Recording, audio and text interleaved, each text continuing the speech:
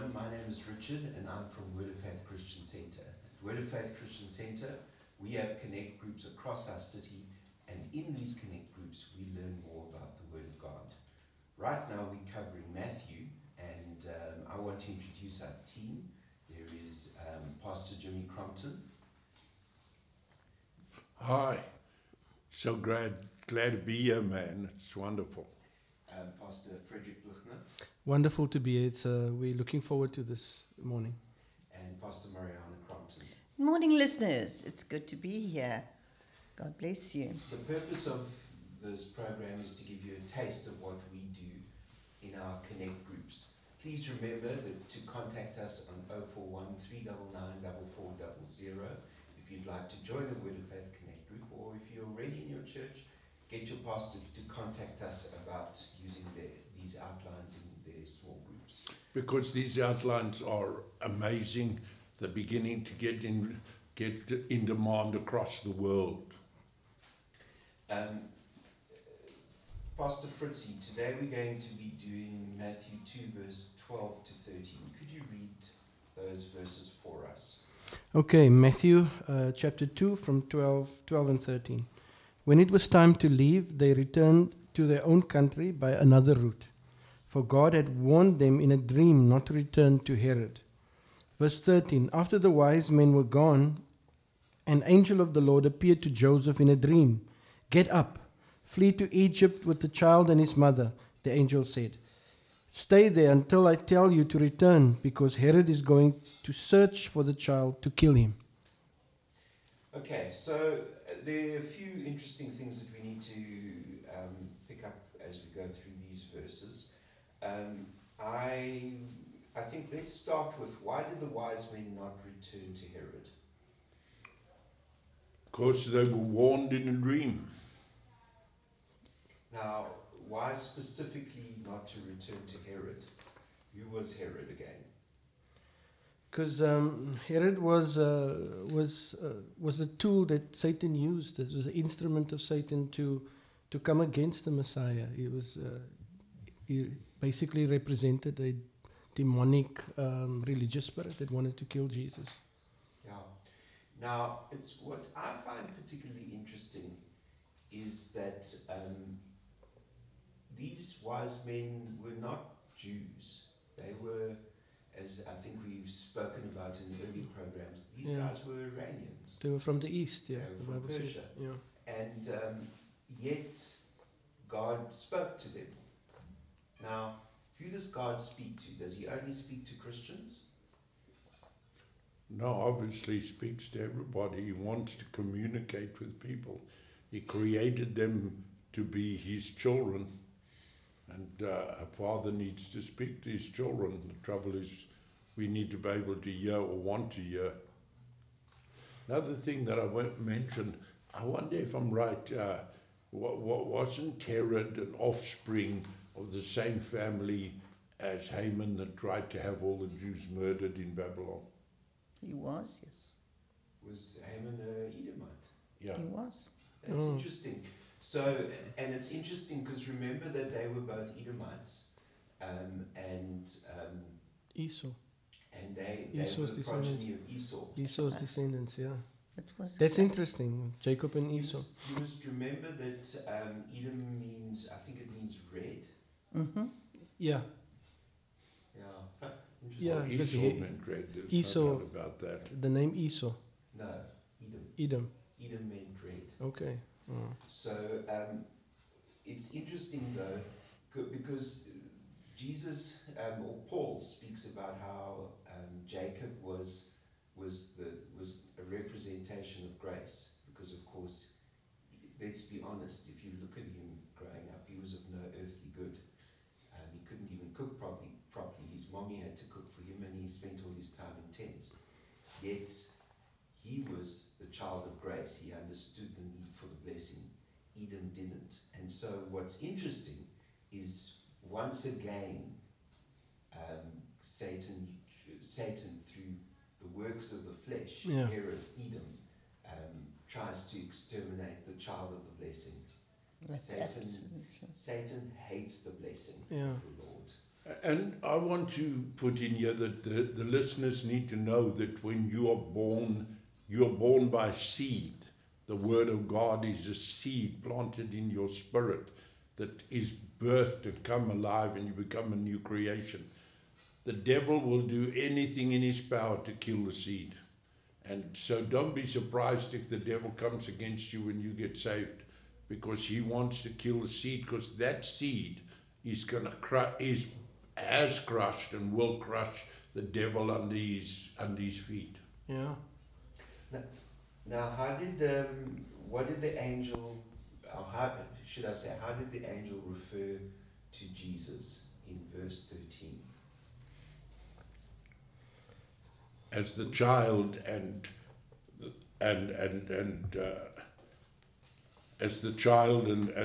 called Mary his mother. Yeah. Now, why did the angel not just say to Joseph, take your son? Because he wasn't his biological dad. He was the seed of God, was Emma. Yeah. Yeah. Exactly. So the angel spoke of Jesus as Mary's, or Mary as Jesus' son. No, sorry. Excuse my confusion. The angel spoke of Jesus has been the offspring of Mary. Yeah. Yeah. But despite that, who does the angel speak to? He speaks to Joseph because he was his earthly authority. You see, the devil also hates the hierarchical authority structure that God has put in. God is in charge. In fact, Jesus as a man humbled himself under his Father. Men are supposed to humble themselves under Jesus, and women under, and the wife, not woman in general, the wife under the husband. This is not authority to push you around, but rather to bless you. And I believe one of the problems with all the murder of women now is because the devil has overthrown the biblical structure. Because if a man and a woman come together and a man knows his structure is to bless his wife, just the absolute opposite of what's been happening to the woman. Men don't know their position and women don't. And God honored that by speaking to the father, although he wasn't the physical father. He recognized that authority, and people don't want to be accountable to anybody, and that brings strife gets worse and worse and ends up in murder. And we need to see the structure of God restored. That doesn't hold a woman back. On the contrary, if a man is a godly man, he lifts his wife up. Now, Paul gives the reason why that is so, because he says that man was born before woman. Now, in our culture, that seems like a very strange statement, but really back in the time that Paul was writing, there was a very clear understanding of what the firstborn was supposed to do. And if you think about it, it's still part of our culture. If you have more than one child, if you go away, what do you say? You say to the oldest child, Yeah. You're in charge. Yeah. You look after. Yeah. But you don't do it so that your oldest child can dominate the younger child. You do it to care for them. Unfortunately, invariably, the older child. That's his moment. Are you speaking from experience? I'm an only child, so he's copying out now. He has 3 boys. Yeah, but let's be honest. The older child invariably dominates the younger children. But that is not your intent when you put them in charge. Mm-mm. And in the same way, very well said. Yes. In the same way that God, that all your children are equal, but there's this position of responsibility to care for the family. In the same way, a man has a responsibility to care for his family. So Absolutely. even though Jesus wasn't Joseph's biological child, we see that we see that the angel spoke to Joseph rather than Mary. Yeah. And the reason is because God always respects and responds to authority. He sticks to his hierarchy of authority. God believes in leadership. He made leadership, and especially when it comes to family, the word father means source. It means that the father in a family, the husband, is really the center of what needs, the pivotal part of that family, because he carries the responsibility. He brings the identity, he brings the care and the love, and not that the mothers don't, but the father is definitely a leadership position in the home, and he has to give answer to the Lord one day, and Yes. so the men must step up. Absolutely. Our men must step up into that leadership role. Even Joseph would have to give account to God Yes. one day for how he cared for his family. Yeah, because if he didn't care for Jesus, and I'm sure he had to spend money on Jesus, he had to send yes. him, he had to teach him the trade, he had to look after him and care for him. If he didn't do that, he would have been wanting. Well, it says that that Jesus actually did work with his father, so his dad did teach him.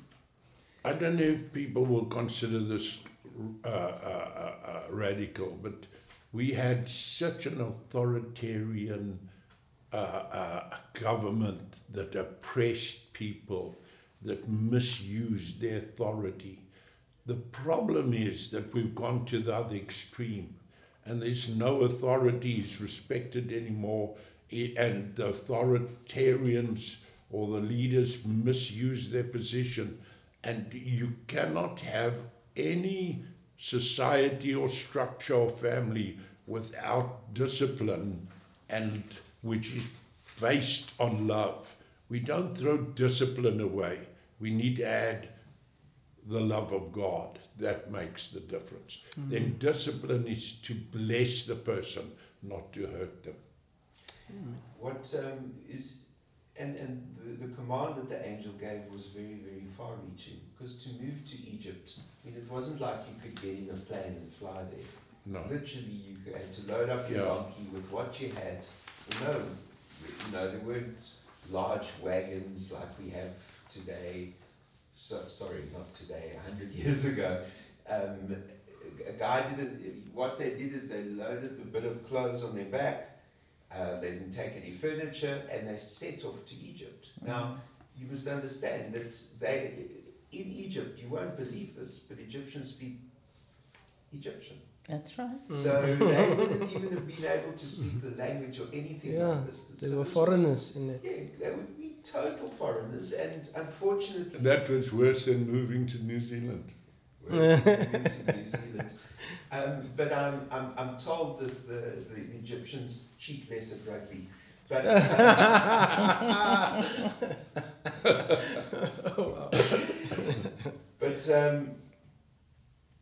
but the bottom line is that Joseph immediately went and did this. So now remember, what was Herod's job, or what was Herod's intention? His intention was to destroy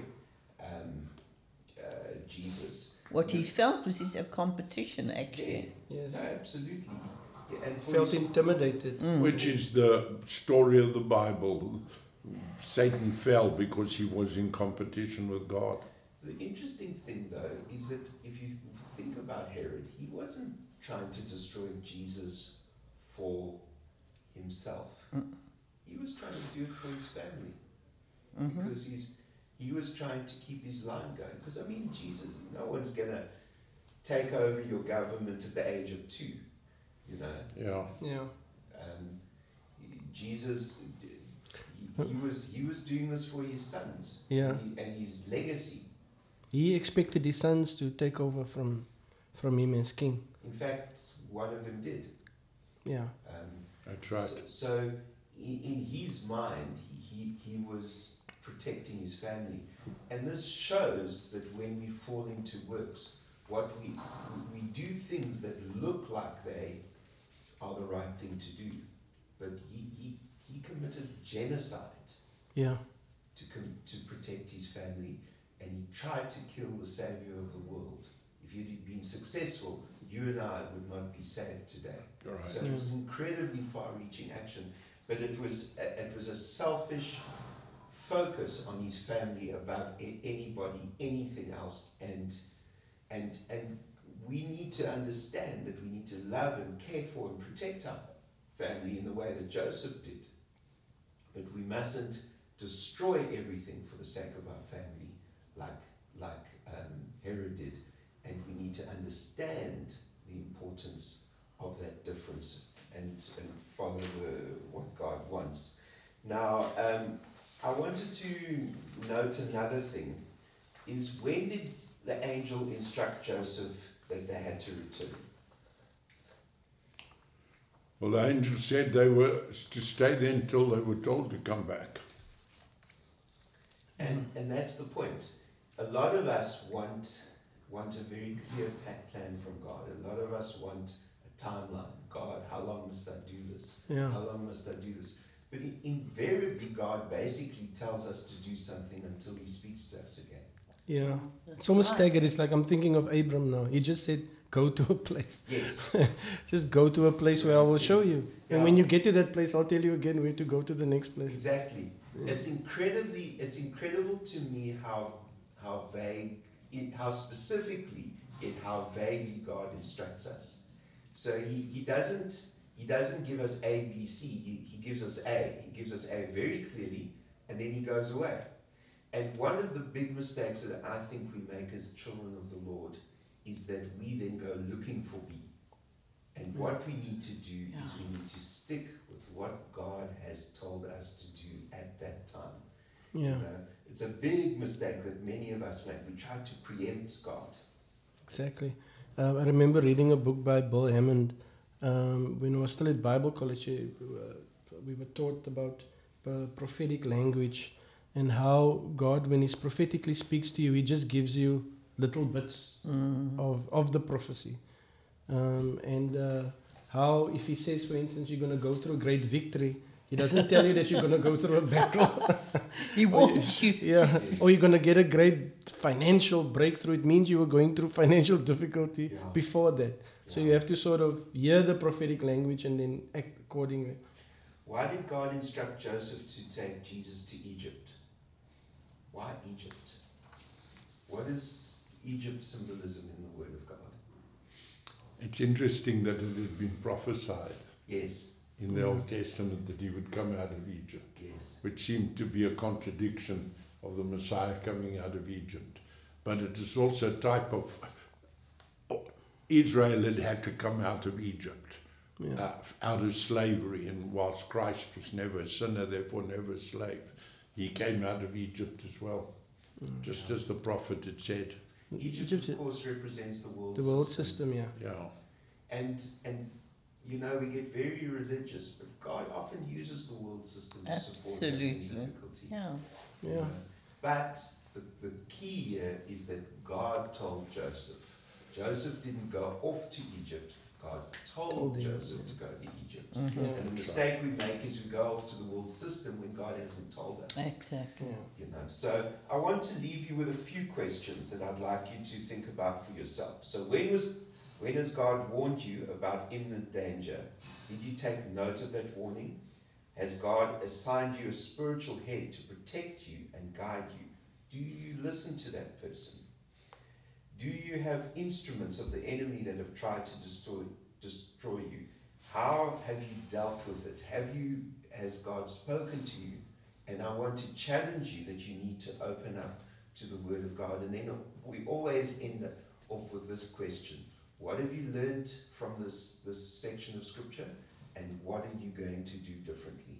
We trust this has been a huge blessing to you. We believe that studying the Word of God like this is life-changing. We want to encourage you to join a Connect group. Call us on 041 399 4400, and we And if your church wants to use these outlines, please contact us and we'll gladly assist you. We bless you and we thank you for listening to us. God Amen. bless you. Have a good day. To get hold of our Connect outlines or for any further information, please contact our church office on 041 399 4400. That's 041 399 4400. Word of Faith Christian Centre, Port Elizabeth.